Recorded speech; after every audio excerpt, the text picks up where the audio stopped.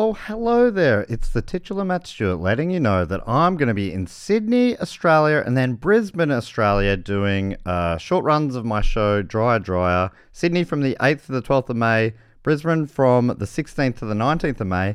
Hey, but also, you might not know this, I'm doing a live Who Knew It with Matt Stewart in Sydney on the 13th of May and in Brisbane on the 14th of May. Holy moly, am I looking forward to these shows. Please get tickets for all of these now. If you use the discount code Do Go On, that might work. I'm not sure, but worth a try. Really hope to see you there. Sydney especially, please come along. Brisbane also, though you're buying tickets earlier, better. Sydney lift, please. All right, I'll see you soon now. On with the show. Quality sleep is essential. That's why the Sleep Number Smart Bed is designed for your ever-evolving sleep needs. Need a bed that's firmer or softer on either side? Helps you sleep at a comfortable temperature? Sleep Number Smart Beds let you individualize your comfort, so you sleep better together. J.D. Power ranks Sleep Number number 1 in customer satisfaction with mattresses purchased in-store. And now, save 50% on the Sleep Number Limited Edition Smart Bed for a limited time. For J.D. Power 2023 award information, visit jdpower.com/awards. Only at a Sleep Number store or sleepnumber.com.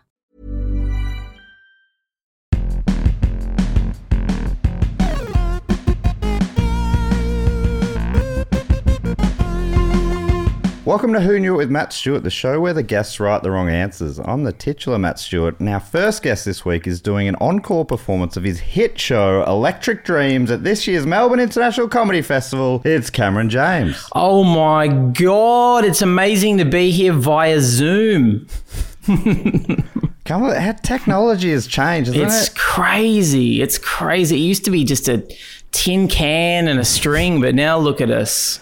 It's like a lot of people say that COVID was bad for society, but it really brought Zoom into our lives. Totally. Also, it was fake, I think, COVID. I think that's just my opinion, but we can get into it deeper later. I have a lot of thoughts. What do you do? Scamdemic? Is that the kind of term you might use? That's what it says on my T-shirt, yeah.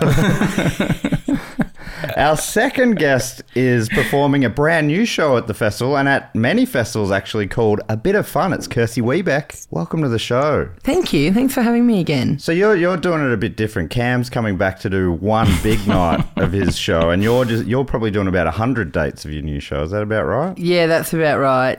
Cam's got the right idea. I've made a terrible mistake.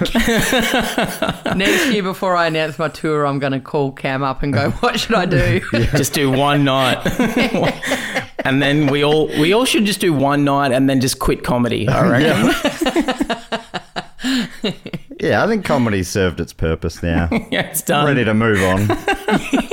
Where are you doing the show, Kirsty? Melbourne, obviously. What have I got left? I've got Melbourne, Canberra, Sydney, Brisbane, Perth. At this stage. Sick. I'll probably do a bit of regional stuff later in the year, but yeah, that's what's set in stone for now. Going to Edinburgh? No, I don't think so. I mean, that's not how I pronounce it, but, but I think I know what you're talking about. Erinsborough? Erinsborough, that's what I'm thinking. Yeah, I am Erinsborough's back. Erinsborough's back, yeah. The Ramsay Street Comedy Festival. Doing a gig at the Ramsay Street Comedy Festival would be so much cheaper than Edinburgh. They should set up a stage in the middle of the cul-de-sac of Ramsay Street. This is the kind of thing that Zuckerberg should be doing with his whole metaverse, right? Yes. He should be creating a Ramsay Street in there where we can go and do a festival. I want to send him an email. Hey, Zook, gonna hit you with some ideas. All right, well, let's get into the show. How it works is, for new listeners, I ask a relatively obscure trivia question and our contestants have to write a convincing fake answer.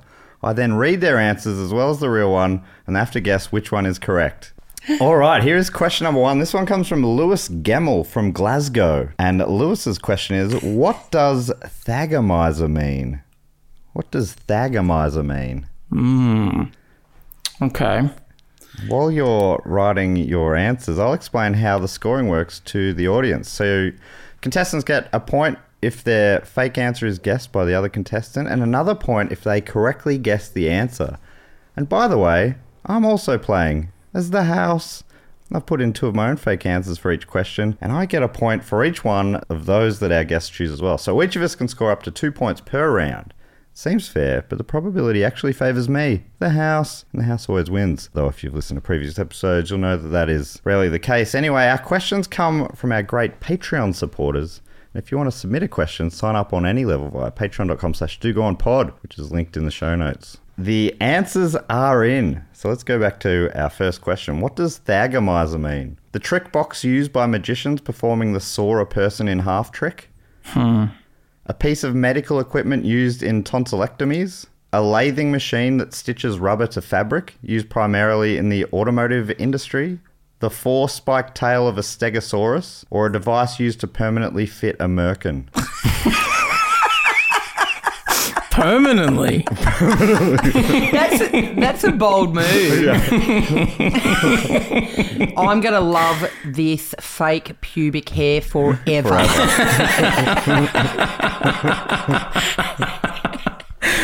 Wow, that's incredible.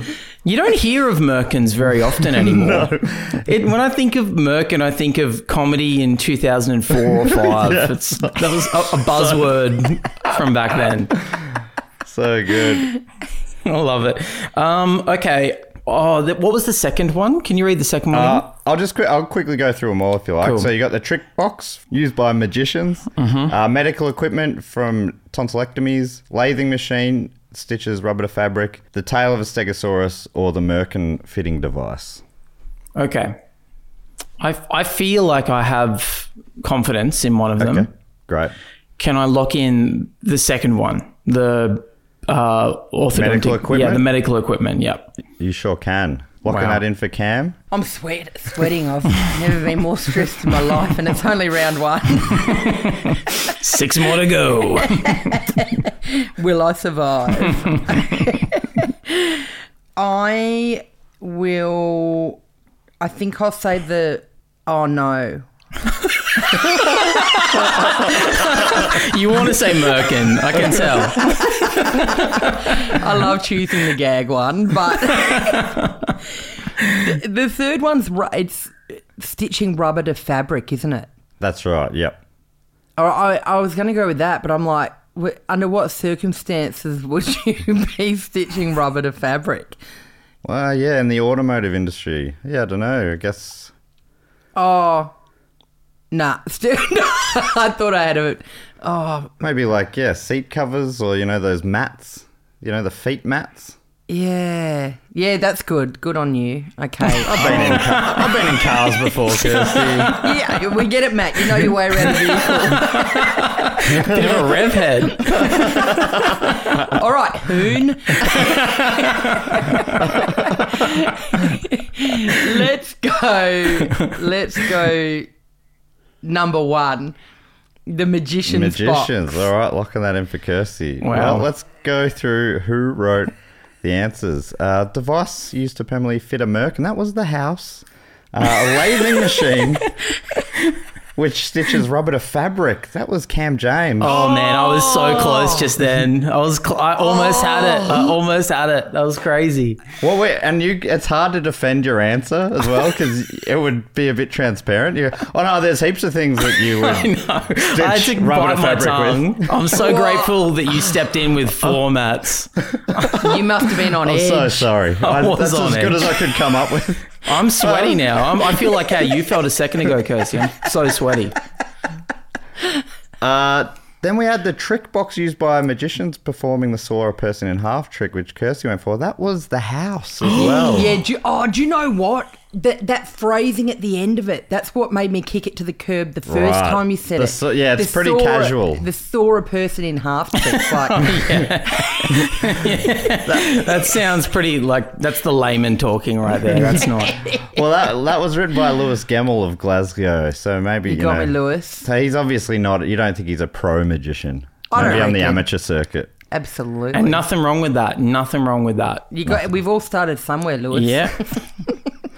Then we had the medical equipment used in tonsillectomies, which Cam picked. That was Kirsty. Oh my God. Got him. Why did we? That's insane. That was so well written. Thanks, mate. I appreciate It's it. funny that we both tried to go for some technical shit that we don't really understand in our fake things. God, well, congrats. I got to pay that. That's really good. Thanks, mate. And then that means the correct answer was the four-spiked tail of a stegosaurus. It's insane. That is... Great name for it.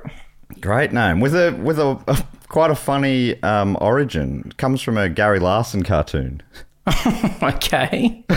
What, so Gary Larson just gets to make up names for anatomy? Yeah, what Yeah. the fuck? That doesn't sound right, dude. No. So the idea is that, according to Lewis, the question writer, the name was first used as a joke in a comic by Gary Larson in 1982, but as no name officially existed, it was gradually adopted by scientists and authors as an informal term. And now it's... Wow. Those scientists would have been so pissed off when people started using that legitimately. Yeah, and then eventually they're like, well, if you can't beat them, join them, I guess. Yeah. What's next? Fucking the Garfield guys coming up with the names? Yeah. It's their whole job is coming up with names for things. It's so funny. All right, here's question number 2. Oof. What is the nickname of former NFL quarterback Charlie Whitehurst? What is the nickname of former NFL quarterback Charlie Whitehurst? While you're writing your answer, I'll see if I can find some more information about the Thagomizer.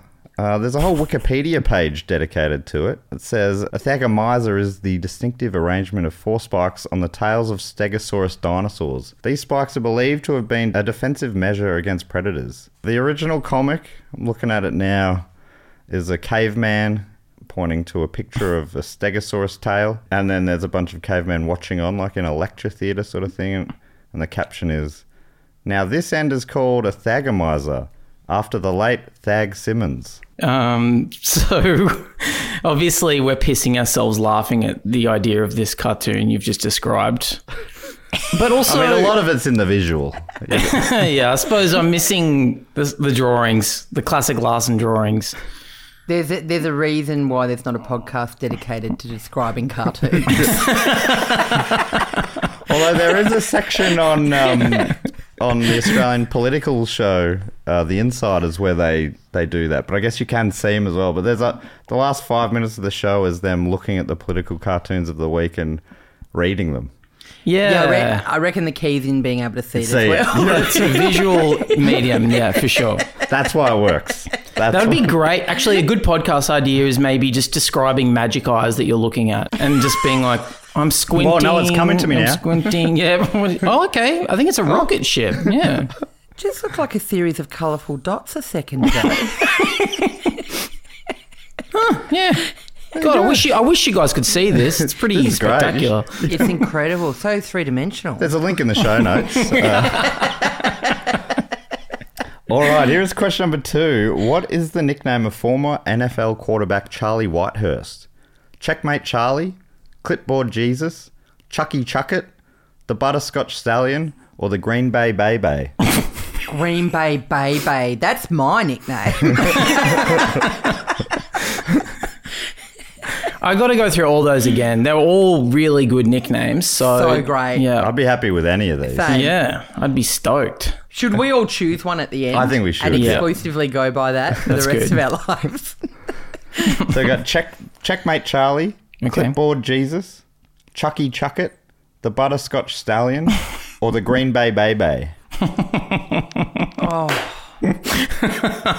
So good. Oh, yeah. Oh my God. What do you have? You got any instincts, Kirsty?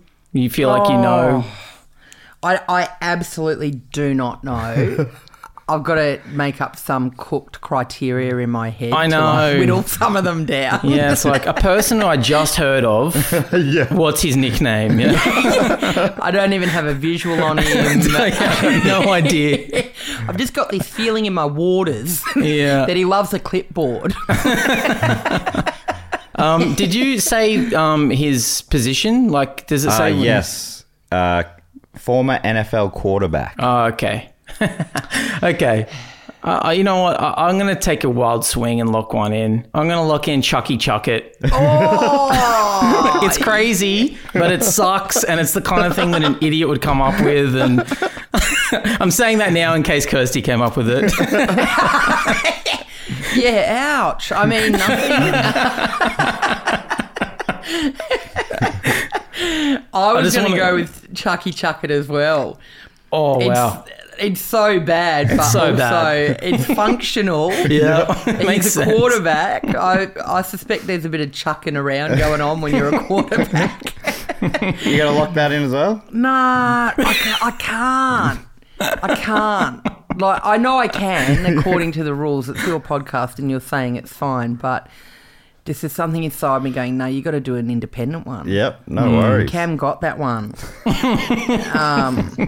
He called dibs on Chucky Chuck It. Chucky Chuck It. Yeah. Chucky Cammy got it before me.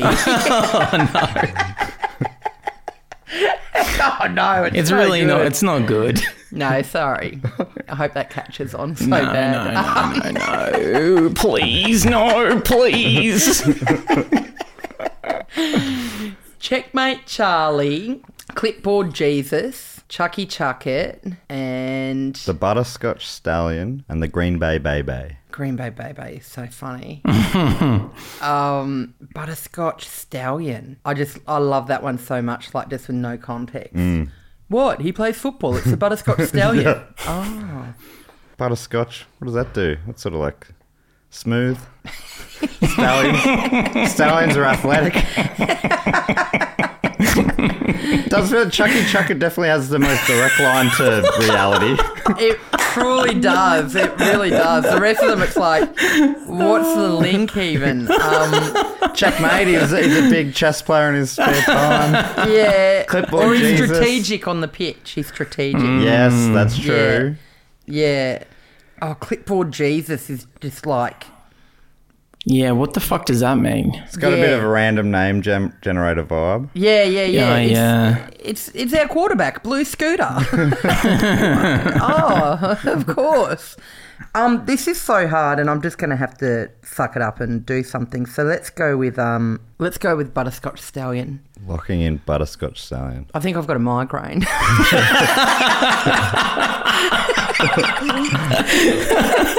All right, This show really does induce COVID-like symptoms in the players. Yeah, I can't breathe. Here's who wrote the answers. Checkmate Charlie. That was Kirsty Webeck. Oh. Wow. I like that you fake deliberated over it as well, even after I'd locked mine in. I riffed on it for half an hour. Just in case you changed your mind. Trying to win me over. That's great. The Green Bay Baby. That was the house. Wow. Of course it was. The Butterscotch Stallion, which Kirsty went for, that was Cam James. Oh no. I'll tell you why it's so catchy. It's that's Owen Wilson's nickname. That's what people call Owen Wilson, and apparently it's because that's what he likes to be called when he's being intimate. It's like a sexy nickname that he enjoys being called when he's intimate with his lovers. It's a bit wordy, Owen. Yeah, you can't really yell that out. There's too many syllables. But it's a cool sounding name, the Butterscotch Stallion. Oh, it's cool as. Yeah, I love it. Might have a chat to my partner about that. You got to come up with a really quick one, I reckon. Something you can just say in the heat of the moment. You know? Chucky Chuck It. 100%. Yes, Chucky Chuck It. Yeah, Chucky Chuck It. Chucky Chuck It, which Cam went for, that was written by Alex, aka The House, the question writer there. Wow. So another point to The House, meaning the correct answer Thanks, was Alex. Clipboard Jesus. I was going between Butterscotch Stallion and Clipboard Jesus. Do we know why? Yes, sort of. It's basically because he's got long hair and a beard, and he was never he never really got to play much, so he was always on the sidelines. I guess they hold a clipboard on the sidelines. Brutal. Like the Jesus losers here again, not getting a Guernsey. Yeah. Wow. Apparently he's not a fan of the nickname. All right. and we're here to perpetuate it. That's right. Much like Cam isn't a fan of his nickname, Chucky Chuckett. No one's calling me that. Let's not make that a thing, guys. I think everyone should go to your show at Max Watts with billboards saying, "Let's go, Chucky Chuckett." I don't like the sound What of about it. Chucky Chuckles? Oh, you I found like a way that. to make it worse. How's that possible? That. I'm leaving Chuckles? here. I'm going to leave here and I'm going to make my billboard. Oh, for God's sake. I'm going to be in the front row. I'll cancel my show to be at Cam's to get the chant going. Yeah. I don't even have Charles in my name. It doesn't make sense. Call me Clipboard Jesus, if anything, for God's sake. All right, we're up to question number 3. This one was written by Paul McNally from Waterford in Ireland. And Paul's question is, what reason is often attributed to the Mayo men's Gaelic football team having not won an All-Ireland football championship since 1951?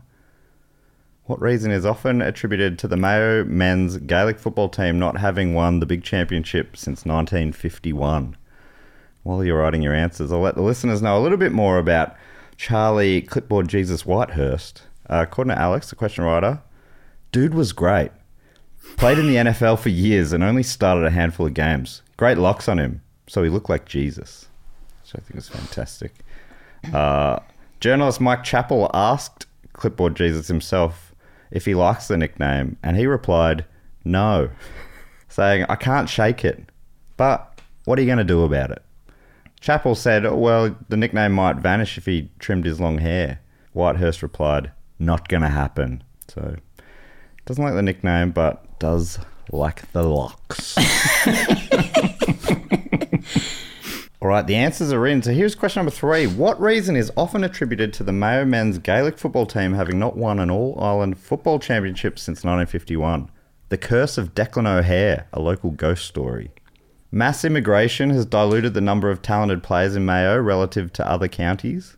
The 1951 team passed a funeral on their victory tour and a priest cursed them for not stopping to pay their respects.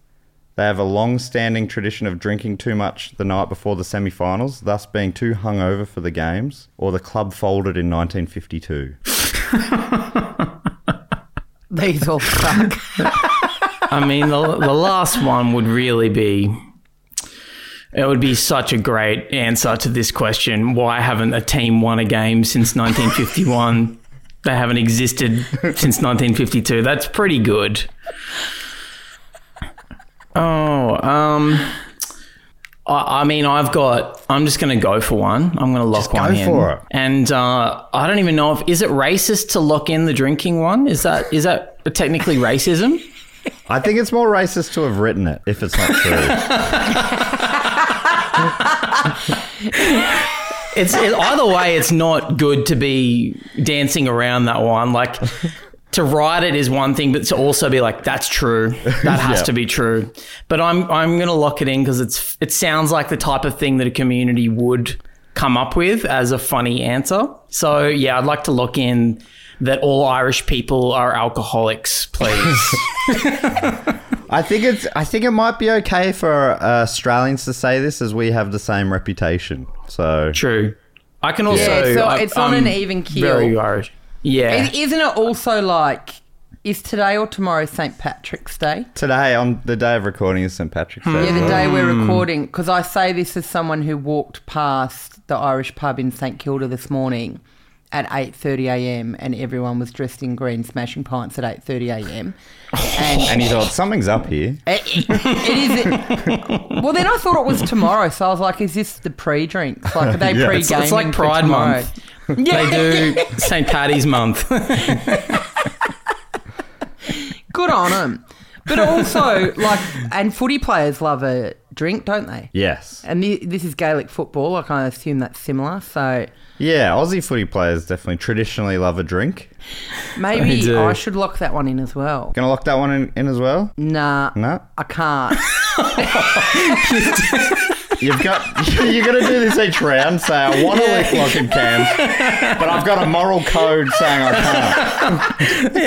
can't. I've got a gut feeling about Declan O'Hare. All right, lock in Declan O'Hare. Also, if Declan O'Hare isn't true, that's also racist for making the name Declan O'Hare. There's a lot of racism in this round. All right, well, let's go through the answers, and I really hope that the Irish question writer Paul McNally is enjoying the racism. So I'm so uncomfortable. The club folding. I'm majority Irish blood, so I feel like it's okay. Me too.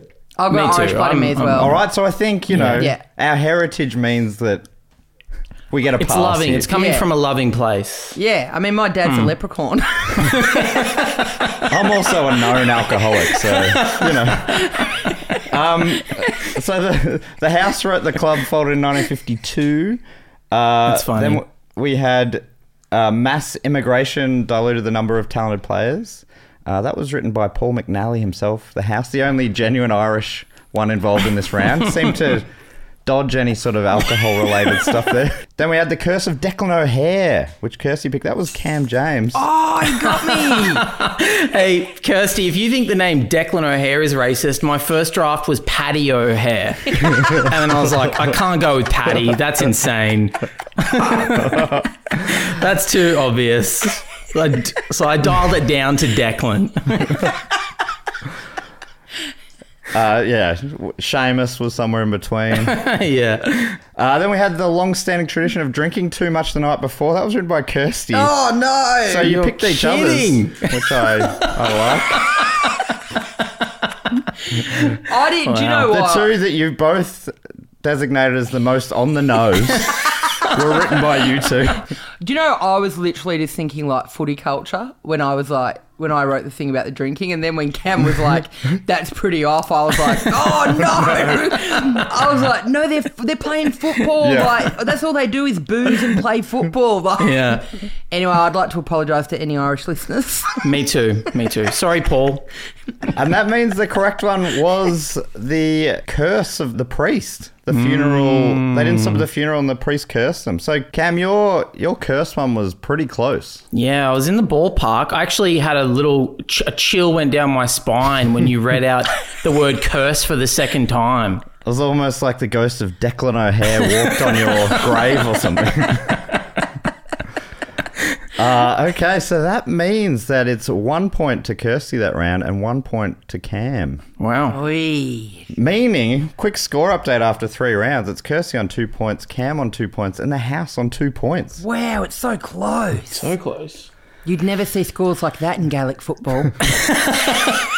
We assume. Yeah. I think it's actually a pretty cool sport from memory. It looks pretty badass. I think I've seen it in the past.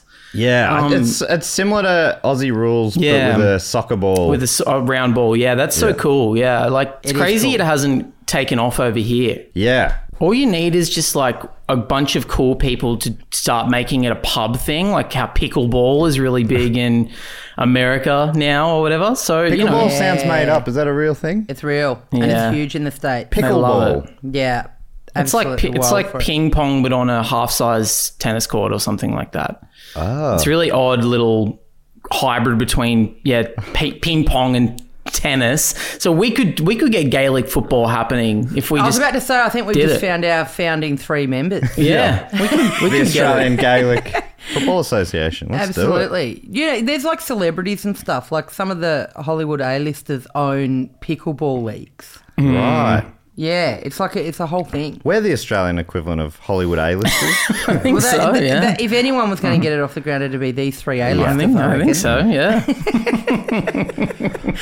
All right, we're on to question number 4. This one comes from Dylan Old from Myrtleford in Victoria. Beautiful part of the world. And Dylan's question is, which of these is a real species of frog? So you've just got to come up with a fake frog species. And while you're writing your answers, here's a little more information on the Mayo curse. According to Paul, supposedly the curse was to remain active until all surviving members of the 1951 panel were dead. In the intervening years, Mayo have lost the All-Ireland final 11 times. The last surviving member of the 1951 team, Paddy Prendergast, Cam.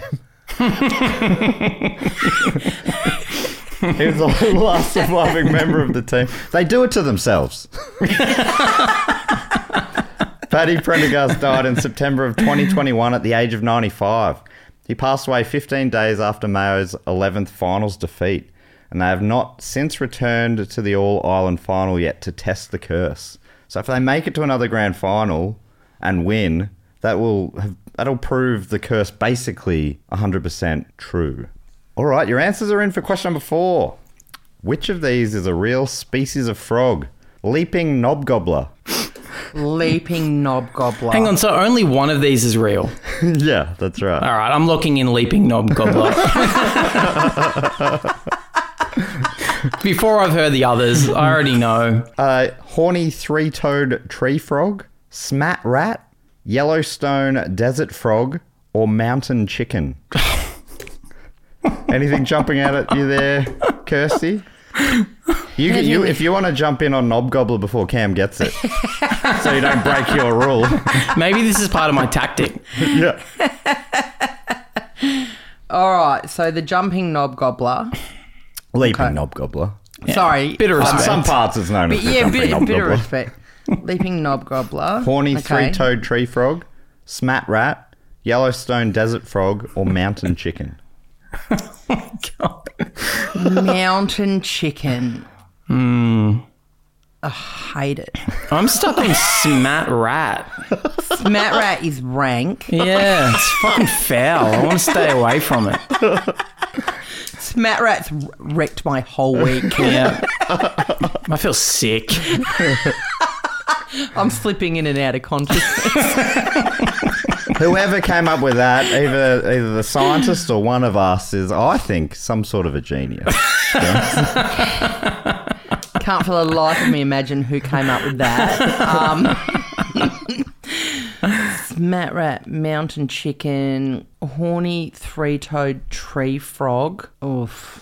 And then leaping knob gobbler. I think horny three-toed tree frog is also too long for a bedroom name, don't you think? Yeah. I mean, yeah. Horny three. Or horny frog even is horny fine. frogs. Yeah. Or not Horny, bad. yeah, horny frog's good. Don't bring your toes into it. Unless, No. I guess, unless that's what...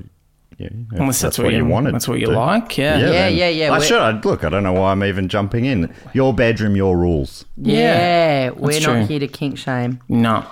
Incidentally, I've got lovely toes. Count them. 1, 2, 3. So, you know what? I'm just actually going to go with my first instinct, which is leaping knob gobbler, and lock it in. Okay. It feels like one of those ones that is like they didn't know what they were saying back in the day. It just it meant something different, and then now we think it's funny because it has knob gobbler in it. Yeah, like it's a different time. It ate the knobby mushrooms. of Yeah, the something local like forests that. or something. Yeah. Yeah. Leaping knob gobbler. So that's ruled that one out for you if you're sticking with that rule. Yeah, I'm So sticking. you've got I am, horny yeah. three-toed tree frog, smat rat, Yellowstone desert frog, or mountain chicken. Oh no. I mean, the Yellowstone desert frog legit sounds like a frog, which makes me think that someone's chucked it in there to throw us off the scent, you know. Right. I've watched Murder, She Wrote. I know how this shit works. Like, The who done it? Everyone, it's Knives Out. We're all fucking detectives now, are we? we are. We absolutely are. If you are ruling that one out, that leaves horny three-toed tree frog, smat rat, or mountain chicken. I hate it. I just don't understand how the rounds are getting worse. Like, exponentially. Exponentially worse. Look, just please lock in the Yellowstone one. Will do. Lock in Yellowstone desert frog. I'm going Kirsty. full vanilla on the round. Well, let's go through who wrote the answers. Horny three-toed tree frog was Kirsty Webeck. It was pretty good. It was pretty good. And also, you again danced around that one too. So clever. Yeah, very What a clever. what a snake in the grass. The smat rat, which I love personally, that was written by The House. No. You're kidding me. You are kidding. I think it's a beautiful name for a frog. Or a you- boy or a girl. You wrote it, Matt. Well, look, Did I write it? In a lot of ways. Did. You're so transparent. What does writing even mean? What does it mean? It's like you're a vessel for God, really. To be honest, I got it from a friend, and it's I think it's some of their finest work. I can't name the friend. You probably wouldn't know them. They're from a different town.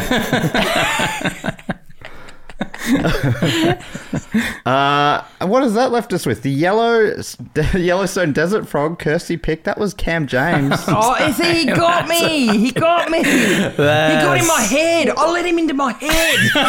There's 2 snakes in the grass in this game.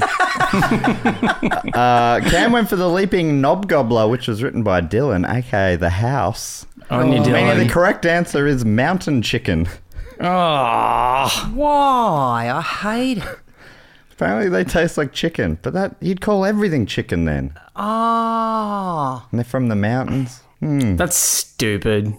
You're right. I hate that sort of shit. Yeah, like heaps of stuff. Like, what's that thing they say? Like, like chicken of the sea. That's that tuna brand. Yeah. And then there's that thing where they call like bull's testicle or goat testicles Rocky Mountain oysters or something like that. Oh, yuck. I hate all that stuff. Oh, that's no good. Yeah. Apparently these frogs are real big and their legs are almost like drumsticks. Okay. That does sound yum. And they go... And they're covered in feathers. I did read somewhere that they do sound a bit like chickens as well. I think they might be chickens. They might not be frogs at all. They're just been plucked chickens. Yeah. I mean, was it like a 2-year-old that identified these? It could have been a 2-year-old. Yeah. Well, that's my favourite thing when like small children misidentify animals.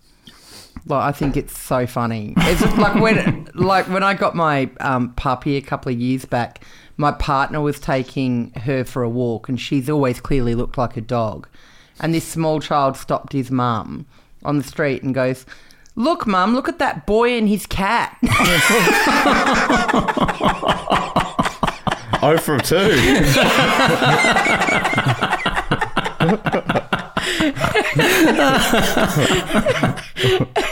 Got him. That's so funny. They've never gone for a walk since. Just a boy out walking his cat. 36-year-old woman and her dog, but whatever. All right, we're up to question number 5. This one comes from Rachel Johnson from Melbourne. This is another chicken-related question. What was the name of the romance novel released by KFC to celebrate Mother's Day in 2017? What was the name of the romance novel released by KFC to celebrate Mother's Day in 2017? While they're writing their answers, here's some more information about the mountain chicken. According to Akron Zoo on their website, mountain chicken frogs are found on the islands of Dominica and Montserrat. They get their name from the locals who first discovered the species, claiming its meat tastes like chicken. This species is also commonly called the giant ditch frog, which is also not that friendly, I don't think, for a name. As one of the world's largest frogs, mountain chicken frogs can jump up to 6 feet high, soaring over the heads of many human adults. That's wild. I would love a mountain chicken to jump over my head. That'd be the best. I think it'd be a nightmare. Having a mountain chicken jump over your head. Yeah, it'd be horrible. You're like, oh, like if you were just sitting down on a hill and a frog jumped over your head. Ugh. I don't like it. I'm so hungry I could eat the ass out of a low jumping mountain chicken. You know, I'm so hungry I could gobble the knob of a leaping gobnobbler. Gobnobbler. I feel stupid for locking that in now, but it felt right. Nah, it did feel right. All right, while you're still writing your answers, let's go for a quick break. Everyone knows therapy is great for solving problems, but getting therapy has its own problems too, like finding the right therapist, fitting into their schedule, and of course, the cost. Well, BetterHelp can solve those problems. It's totally online and built around your schedule. It's surprisingly affordable too. Connect with a credentialed therapist by phone, video, or online chat, all from the comfort of your home. Visit BetterHelp.com to learn more and save 10% on your first month. That's BetterHelp, H-E-L-P.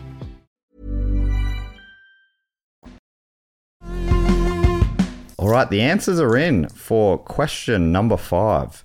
What was the name of the romance novel released by KFC to celebrate Mother's Day in 2017?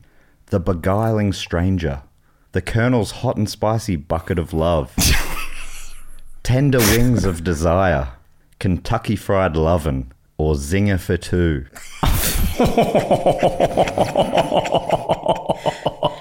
Is anyone else mildly aroused? Yeah. Did somebody say KFC? I actually can't believe this is real at all. No. It's insane. Like a full novel? Surely not. Surely just like... Apparently 97 pages long. Oh, that's 97 too long. Why? Who gets Supposedly employed to written do by the that? Colonel himself. Oh, wow, by the Colonel. But I mean, he'd been dead for a while by then, I think. So feels like maybe. Maybe they made it up. Maybe as a marketing guy. Yeah. Funnily enough, we're doing this week's episode of the Do Go On podcast is with guest Beck Petratus, and she tells us the story of Colonel Sanders. Oh, really? Yeah. Yeah, fascinating. I find, I don't know anything about him, but his, it's got to be a good story. Was he really a colonel, or is it like Colonel Tom Parker situation with Elvis? It's closer to that, I think. Yeah, okay. But yeah, and it was a very interesting story, but yeah, he didn't come out great. Yeah. I don't know that shocks me. Yeah. All right, so can we hear him again? Sorry? The Beguiling Stranger, The Colonel's Hot and Spicy Bucket of Love, Tender Wings of Desire, Kentucky Fried Lovin', or Zinger for Two? There's really funny ones in there. Zinger for Two is so funny. And so is Kentucky Fried Lovin', but I feel like they would go for something with a touch of class. That's what they're known for. Based on what? I feel like maybe that's the wrong word. What am I thinking? I think they'd go for like Cam's like, have you seen the restaurants? They're beautiful. really stunning. And one of the ones he didn't rule out was the Colonel's Hot and Spicy Bucket of Love. Something a bit classy. I think I'm drawn to the word desire, and I think it's Tender Wings of Desire. And I think I like it because it feels like something. It feels a bit romantic. It feels sweet. I'm intrigued. Yeah, I'm going to go with Tender Wings of Desire. All right, lock that in for Cam. What do you think, Kirsty? I'm going for Zinger for Two. It reeks of Matt Stewart, but I'm locking it in anyway. It's got that stink on it, you reckon? It does. It does. All right, let's go through who wrote the answers. The Beguiling Stranger, which is probably the classiest of them all. And it might not surprise you to know that was Cam James. I was definitely trying to plant a seed there when I said that. I thought that was Cam. Yeah, god damn it. My gameplay technique has become too transparent. I need to mix it up. Then we had the Colonel's Hot and Spicy Bucket of Love. That was written by Rachel, a.k.a. The House. Wow. Good one, As Rach. was Zinger for Two, also written by Rachel. Rachel, you got me. So that's 1 point for The House there. Kentucky Fried Lovin', that was Kirsty Webeck. Oh, yes. I'd read it. Yeah. Meaning the correct answer is Tender Wings of Desire. Oh, so a point to Cam there and 1 point to The House. It felt like a marketing name that they would come up with. It's something, it's not too smutty. Yeah. It's a bit safe, but it also references one of their key products that they want to sell, the Wicked Wing. Yep. And first and foremost, and most of note to Cameron James, it's classy. It's classy. It's classy. Colonel, famously classy unit. A touch of class. That's what the C actually stands for. All right, only 2 rounds to go. Quick score update. We've got Kirsty still on 2 points, but out in front, Cam and The House on 4 points apiece. Oh, wow. Wow. But of course, Kirsty, you'll know this, that the final round is worth triple points. So it's still definitely anyone's game. And you can get 2 points in this game, in this round right here, leveling up the scores going to the last round. This is question number 6. Thanks for cheering me up, Matt. Question number 6 comes from Emmy White from Albuquerque, New Mexico. And Emmy's question is, what happened in Woburn, Massachusetts that made the news in November 2022? I just want to say as well, not the first time I've heard the word Emmy and Albuquerque, New Mexico mentioned in the same sentence, because Breaking Bad was set in Albuquerque and also won some Emmys. So pretty interesting. Just an interesting thing for us to think about while we're writing our answers. What a blatant, dirty grab for a bonus 3 points. And a beautiful name. Beautiful place in the world as well. Yeah. So what happened in Woburn, Massachusetts that made the news in November of 2022? Just racist answers only. It's quite a big Irish expat population in Massachusetts, so I think it was something to do with the curse of Declan O'Hare. I think. While they're writing their answers, here's a bit more information about Tender Wings of Desire. According to Time magazine, the fast food chain revealed a romance novel written by Colonel Sanders just in time for Mother's Day. The 96-page Tender Wings of Desire is set in Victorian England and available on Amazon for free. The novel centres on Lady Madeline Parker, who must choose between a life of order and a man of passion. The man of passion, of course, being Colonel Harland Sanders himself, a, quote, handsome sailor with a mysterious past. Here's a quote from when the heroine first sees the hero, Colonel Sanders. He was tall, dressed like a sailor, with a striped linen shirt and woolen peacoat crusted with sea salt. His hair was light and fair, framing his head in airy curls, and the eyes that stared back at her were almost the exact colour of the sea, perhaps darker, but not by much, and they hid behind glasses with dark frames. Madeline had never seen a sailor wear glasses before. Somehow it made him seem all the more handsome. He leaned on the bar, his eyes looking into hers and liking what they saw. For a moment, she felt hot and cold all at the same time. Woof. The butterscotch stallion. I like that, like, even though it seems like clearly he didn't write it, but it's funny to think that he supposedly wrote this and that's how he's describing himself. It's confident. It's confident, yeah. So not probably, that's what the C stands for. Well, I thought it was Kentucky class. Fried Confidence. All right, the answers are in for our second last question here. Question number 6. What happened in Woburn, Massachusetts that made the news in November 2022? The Lindsay Lohan movie Christmas on the Farm 2 was filmed. It was discovered that a sex doll smuggling ring was based there, with an estimate of over 500,000 illegal sex dolls in circulation having arrived in America through the Woburn post office. A flock of turkeys intimidated residents of the town, stopping many of them from leaving their homes. Fish fell from the sky during a violent storm, or a lamp was said to be haunted after it remained on despite being unplugged from the wall. It was later discovered it also had a battery pack. One of these made the news just last year. The fish falling from the sky one is one I've heard recently, I think about Australia. I think I heard it happening in Australia. That there was I don't know, or maybe not, but I remember hearing it recently that fish got sucked up into a tornado, not a tornado, but something like that, and then rained back down. Wow. I think that shit happens. Or maybe I'm just thinking of the movie Magnolia where that happens at the end with frogs, aka mountain chickens. But it feels that's in my mind. It can't be sex dolls, right? It can't be. I don't. Yeah, well, Woburn. It'd be a real boon for the town, you know. Yeah. I wonder what the population there in Woburn is to be the mecca for illegal sex dolls. And how are sex dolls illegal? I thought, like, what is it about them? Yeah. They've got a certain modification to them, okay? I can't say any more than that. It's a population of about 40,000. Okay. How many sex dolls were at the post office? 500,000. Over 500,000. Over 500,000. Wow. Wow. It's like 1.25 illegal sex dolls per house. You think everyone in the town must be working in the operation. Yeah, for sure. Wow. This goes right to the top. Yeah. The mayor's involved. The mayor of Woburn.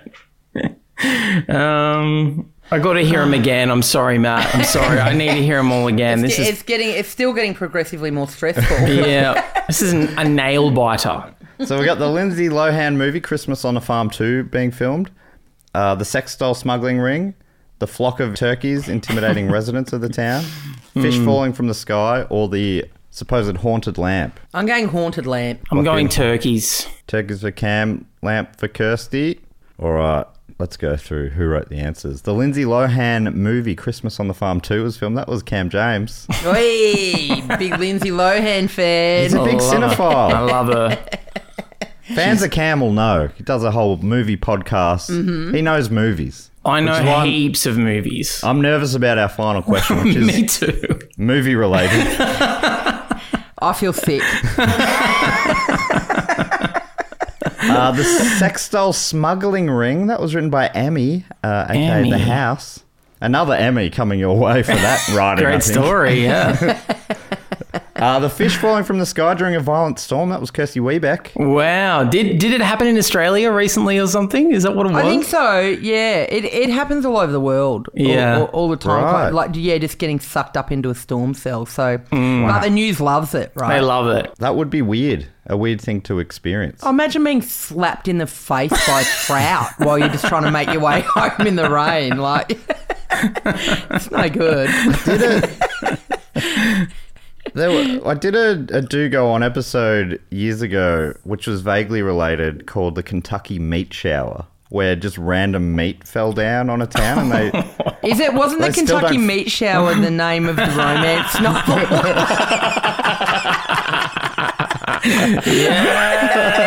Yes. Maybe you should be Chucky Chuckles, Kirsty. Take that, Colonel. Because that is good stuff. That is good stuff. Chucky Chuckles strikes again. Can't deny it. Incredibly jealous of your form there. That was really good stuff. Then we had the haunted lamp. That was written by The House. So Kirsty gives a point to The House there. Oh, no. Meaning the correct answer was a flock of turkeys intimidated residents of the town. Do you know, that was my gut feeling as well, was the turkey one. But then I was like, is it Albuquerque turkey? Oh, like, right. Yes. You know, I spooked myself.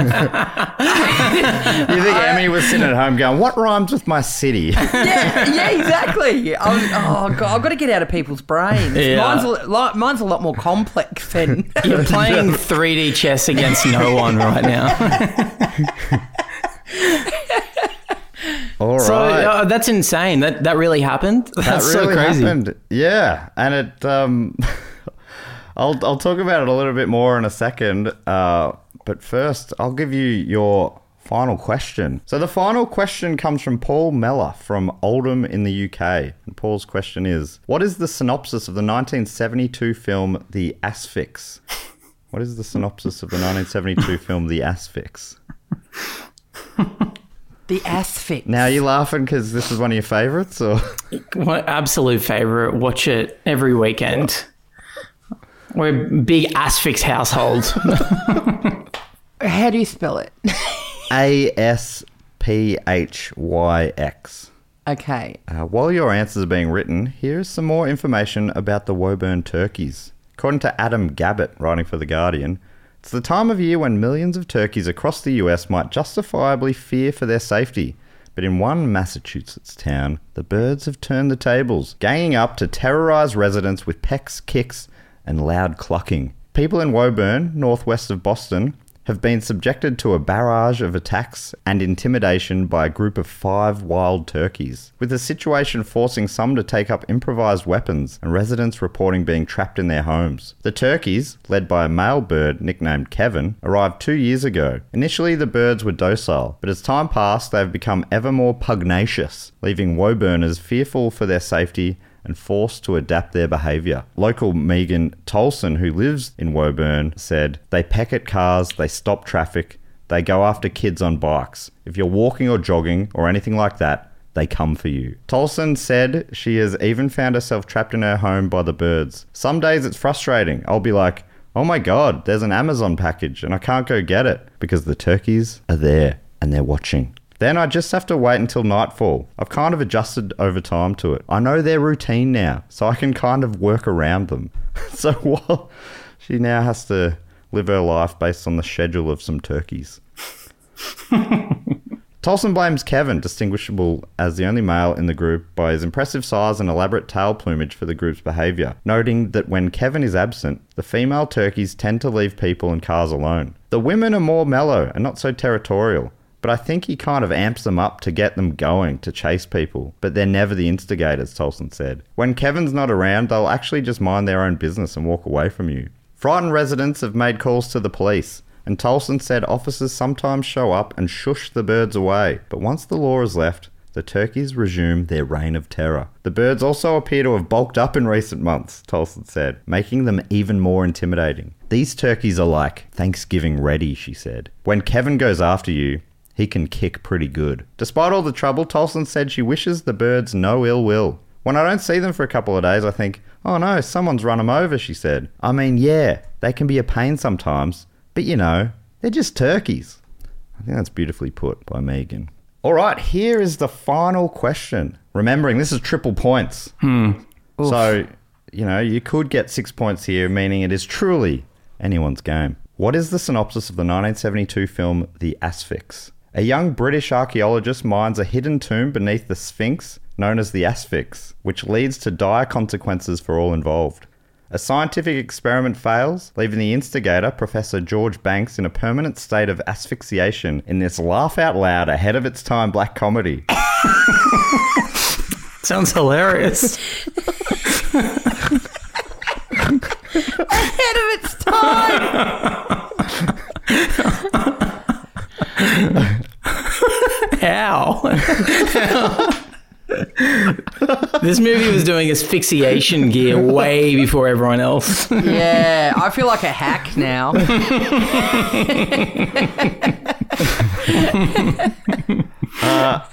A gentleman photographer in Victorian England, Sir Hugo Cunningham, searches for immortality by trying to literally bottle up the spirit of the dead at the moment of people's death. A group of students travel to Greece for a 2-week trip. While there, they visit a museum and subsequently fall ill one by one, struggling to breathe and eventually dying. The remaining students must work out how to reverse the curse before they too die. Or low-level thief Rod Huck, played by John Voight, finds himself in possession of a piece of film that allegedly shows the identity of the assassin responsible for the murder of JFK. Huck becomes caught in a vast conspiracy between the mafia, the CIA, and one US senator, played by Gene Hackman, out to take him down. Okay, Cameron James. So you've got... What are you implying? What are you implying? It felt more full on than implying.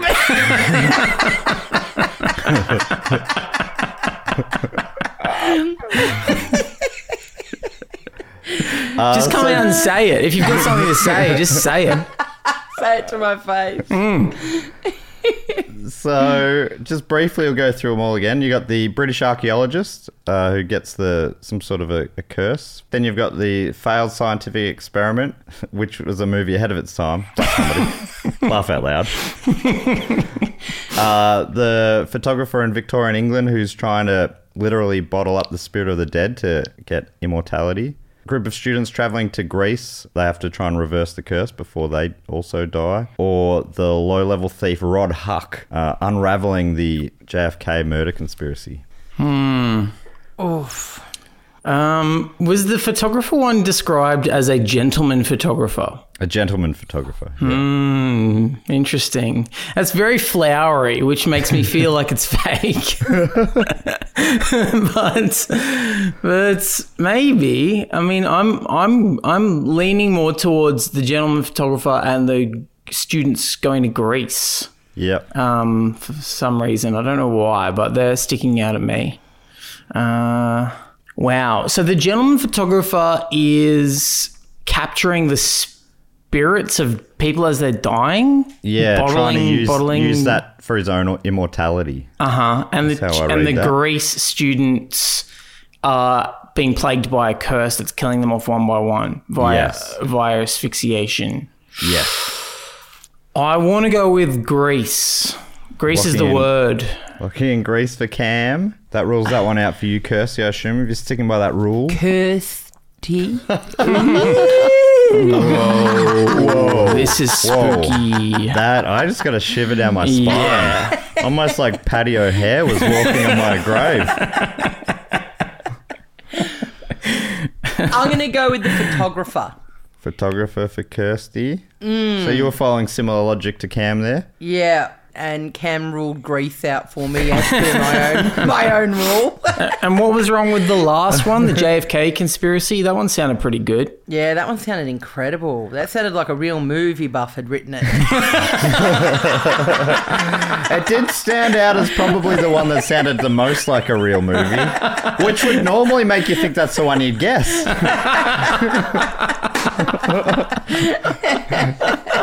But Kirsty wasn't playing that game. I wasn't going to be tricked by the snake in the grass again. And I got to tell you, Kirsty, you were spot on. That was Cam's answer. Yeah, ding, ding, ding. Yeah. Was my problem, I want to analyze my gameplay, was casting two actors in my synopsis the giveaway, or? Yeah, absolutely. Yeah, John Voight, I was like, here we go.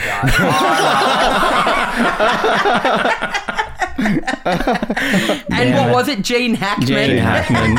They're a couple of cinephile heroes, aren't they? They were era appropriate. That's so funny. All right, you got me right away. I get 18 bonus points for exposing Cam. I feel like I'm wrapped up in a vast conspiracy.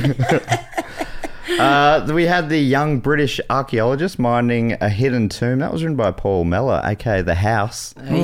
As was the scientific experiment failing, which was a laugh out loud ahead of its time black comedy, which I love that work from Paul. Ahead of its time. Laugh out loud ahead of its time black comedy. I'm definitely going to borrow that for a future episode. Yeah, you should. A group of students travel to Greece for a 2-week trip. That was written by Kirsty Webeck. No! Meaning Kirsty also got the correct answer. A gentleman photographer in Victorian England. Meaning Kirsty gets maximum points there. I've maxed it. The comeback kid. Just quickly, the Asphyx got mixed reviews, scoring 67% on Rotten Tomatoes, in the 40% from the viewers, though. It was more of a critic's film than your average Joe film. But the lead actor, does this guy mean anything to you, Cam? Robert Stevens? An English actor? No. Cam only knows John Voight and Gene Hackman. No, I'm looking him up right now. I don't know. What's he in? What do we know him from? Nothing I know. I'll tell you. So this role got very different reviews. I'll read out a couple of snippets of reviews of this film that mention him. Reviewer Ian Berryman was right into Robert Stevens' work in this film, writing, "What stops the film from sliding into irredeemable silliness is the performance of Robert Stevens, one of those dependable British thesps you can always rely on to pull out all the stops." Wow. Whereas another critic, Jeff Andrew, writes, "The film degenerates into formula and farce, with Stevens' theatrical delivery adding the mortal blow." Wow, yeah, I'm looking at his credits now. Big stage guy, a lot of Shakespeare. I hear his King Lear was the toast of the West End. Whoa. Yeah, people are loving him. He played Falstaff. God, this guy, yeah, I love him. I'd cast him in my movie opposite John Voight for sure. Gene Hackman, you're out. All right, well, let's do a final score check. In equal second place, we had Cam on 5 points and The House on 5 points. Cam, now can you tell listeners a bit more info about your big show coming up? Sure, yeah. It's a show I toured last year. It's called Electric Dreams. It's stories and how do I explain it? I've had 2 years to figure out how to pitch this show. I never quite landed on the right way to sell it. When I was a teenager, I wrote a lot of songs and I played in bands and I wanted to be a serious musician. And for this show, I have dug out a bunch of those old songs and I play them live. And they're very earnest and very serious songs written by a 15-year-old. And I tell the stories behind them. And it's truly an exercise in cringe and embarrassment and coming of age. It would be a beautiful film adaptation with Robert Stevens, I think, if we could ever get... In the lead? Or are you playing your father? Playing a 15-year-old boy, I think. He could do it. He's really good. And yeah, I'm doing one night in Melbourne on April 15, and then I'm also doing Sydney, one night in Sydney and 2 nights in Brisbane, and I feel like that's going to be it. I think I might be done with this show after that. So I'd really love it if people would come along and check it out. I think we clashed last year, and then I tried to see you in Sydney and it was already sold out when I was standing at the ticket booth. So I think I'm finally going to get to see it this year in Melbourne. I'm really, really excited. Oh, man. I'd love to see you there. It's at the beautiful time of 4:30 in the afternoon. So, I'm in my matinee era. Like, I'm here for a 4:30 show. Yeah, how good is it? Yes. The comedy festival should just be an afternoon thing. Big time. Big time. So keen. Can I just quickly say as well that I had a show on after Cam's show last year at Perth Comedy Festival, so I caught his show, and it's so great. And it got nominated for Most Outstanding Show at Melbourne International Comedy Festival last year as well, which Cam would absolutely not say on this podcast. He shuns the awards. Yeah. He shuns that whole world, doesn't he? Well, you got to be humble in comedy, don't you? Got to be humble. Other people don't have to be humble on your behalf, though. So the point is that Cam's show is really, really great, and you should absolutely get along. I've heard nothing but good things. Yeah, I'm so Thanks, pumped guys. to see it. Thank you so much. And Kirsty, I'm already hearing great word about your new show. Yeah, thanks, mate. Even I've been very words. vocal about it. So you're doing the full run in Melbourne. You're going to Canberra. You're going to Perth. And where can people see it or hear more about and it? Brisbane. Yeah, and Brizzy and Sydney. On my website, all the tickets and stuff are at kirstywebeck.com. So you can see the dates and the venues like across the whole country. Is the title accurate? Is it just a bit of fun? No, I undersold it. I called it a bit of fun before I wrote it, and then I accidentally wrote a really, really fun show. Should have been a lot of fun. A lot. Yeah, a huge amount of fun. So I cooked that, but I think it's good to manage people's expectations. Comedians they have to be understated. Yeah. Under promise and over deliver. I think. Yes. So. And you know what, Kirsty, I'll say this about you. You are a lot of fun. You are a very fun comedian. You're a blast to watch. Everyone should go. Everyone. Thanks, mate. That's very kind. Thank you. What time are you on in Melbourne? I'm on at 6 p.m, which I'm thrilled about. We clash. I'm on at 6:30, unfortunately. Early shows are where it's at these days. Oh, mate, 100%. So I got to begin with, I got offered like 7:10 or 7:15. And I was like, I'm not party boy Corey.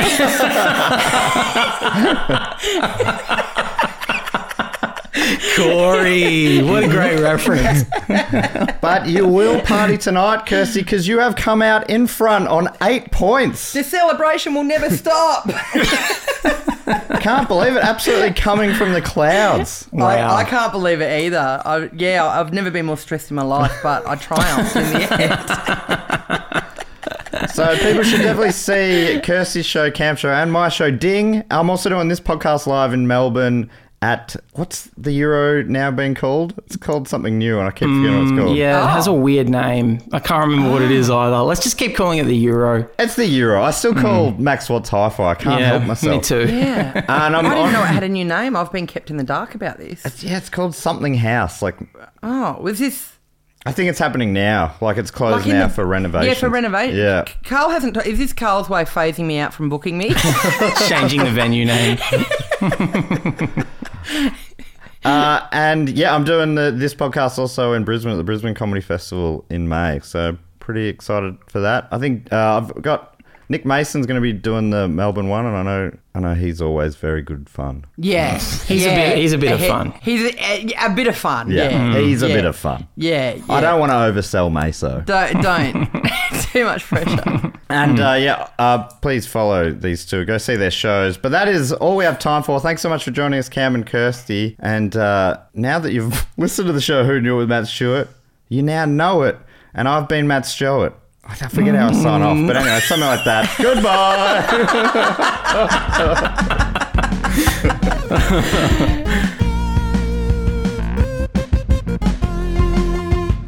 Didn't know. All right, sorry, can you explain it one more time? Because now I am genuinely confused. And you can cut this out. Yeah, of course, I will cut this out. I think Matt needs to explain it to you for the first time.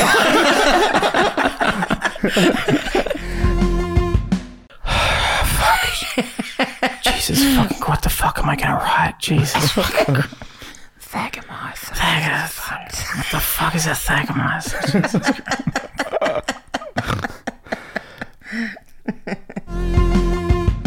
No visual. You're on. You're in the shoes of our listeners now for our new podcast describing cartoons. Did you I say don't know if that's catchy enough name, but Toon Talk? Oh, Toon Talk is great. Toon Talk is sick. Yeah, Toon It's Talk. really good.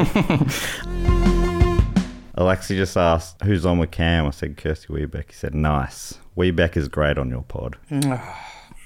Thanks, mate. Are you going to leave this in? Because this is good. Thanks, Alexi. Thanks for engaging. Alex. It means a lot to me. I just got a poster quote, I think. I'll have to paraphrase it.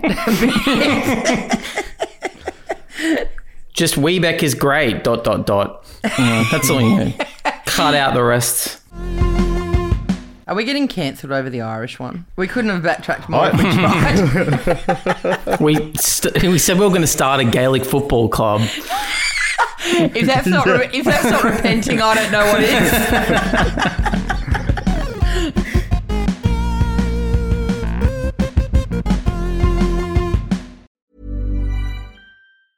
Planning for your next trip? Elevate your travel style with Quince. Quince has all the jet-setting essentials you'll want for your next getaway, like European linen, premium luggage options, buttery soft Italian leather bags, and so much more. And is all priced at 50 to 80% less than similar brands. Plus, Quince only works with factories that use safe and ethical manufacturing practices. Pack your bags with high-quality essentials you'll be wearing for vacations to come with Quince. Go to quince.com/pack for free shipping and 365-day returns.